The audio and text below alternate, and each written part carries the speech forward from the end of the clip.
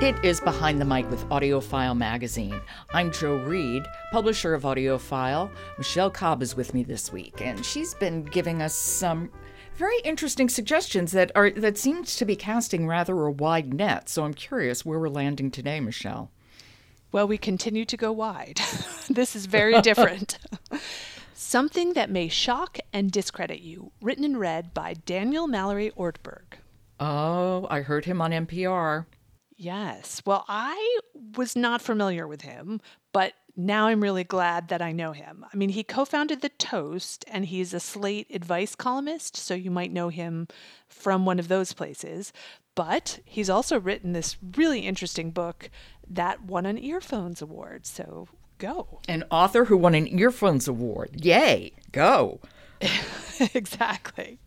So the author's transition to mail really anchors the book, and it has so many different types of tales packed into it. It was very fresh, and I might describe it as odd in the best possible way. Okay, how is it odd?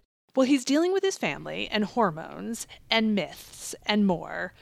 I don't really feel like I can summarize the book because it's so different, it's fun, it's heartfelt, and it's strange in the best possible way. Well, as I said, I heard him on NPR and talking about his transition going from female to male. He was just so thoughtful in the way he was discussing it, but also funny.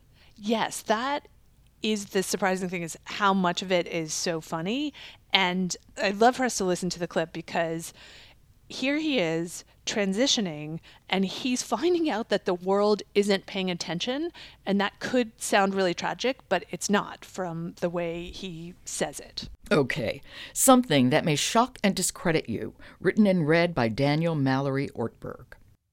I spent the majority of my adolescence longing to be an adult, and the joys of being not a child, living independently, leaving mugs in the sink, the freedom to treat my body and possessions with indifference as a response to stress of any kind, have always outweighed the attendant difficulties, bills, aches and pains, losing the ability to recover quickly from a sleepless night.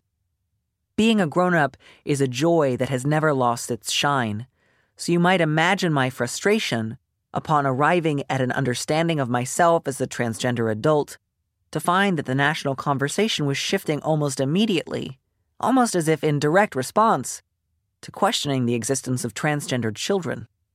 It felt rather as if I had walked into a party and started to introduce myself only to hear, "I'm sorry, we're looking for someone younger."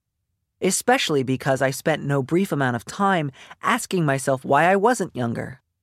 Why I'd spent so much of my life carefully avoiding any questions about gendered directionality. That does seem to be not a central premise, but a leg on which the book stands, about not knowing when he was a kid. Yes. That he was really a man, that was something he came to as an adult. Again, totally hard to describe, but something I think you should listen to. Okay. That's Something That May Shock and Discredit You, written and read by Daniel Mallory Ortberg. I am going to listen to that. Excellent.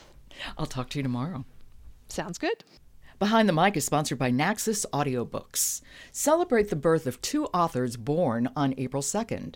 Giacomo Casanova, the infamous libertine who wrote The Story of My Life, an explosive and exhilarating autobiography, read by Peter Wickham, and Emile Zola, whose Nana receives a beautiful and devastating performance by Leighton Pugh. That's Naxos Audiobooks. I'm Jo Reed. Talk to you tomorrow.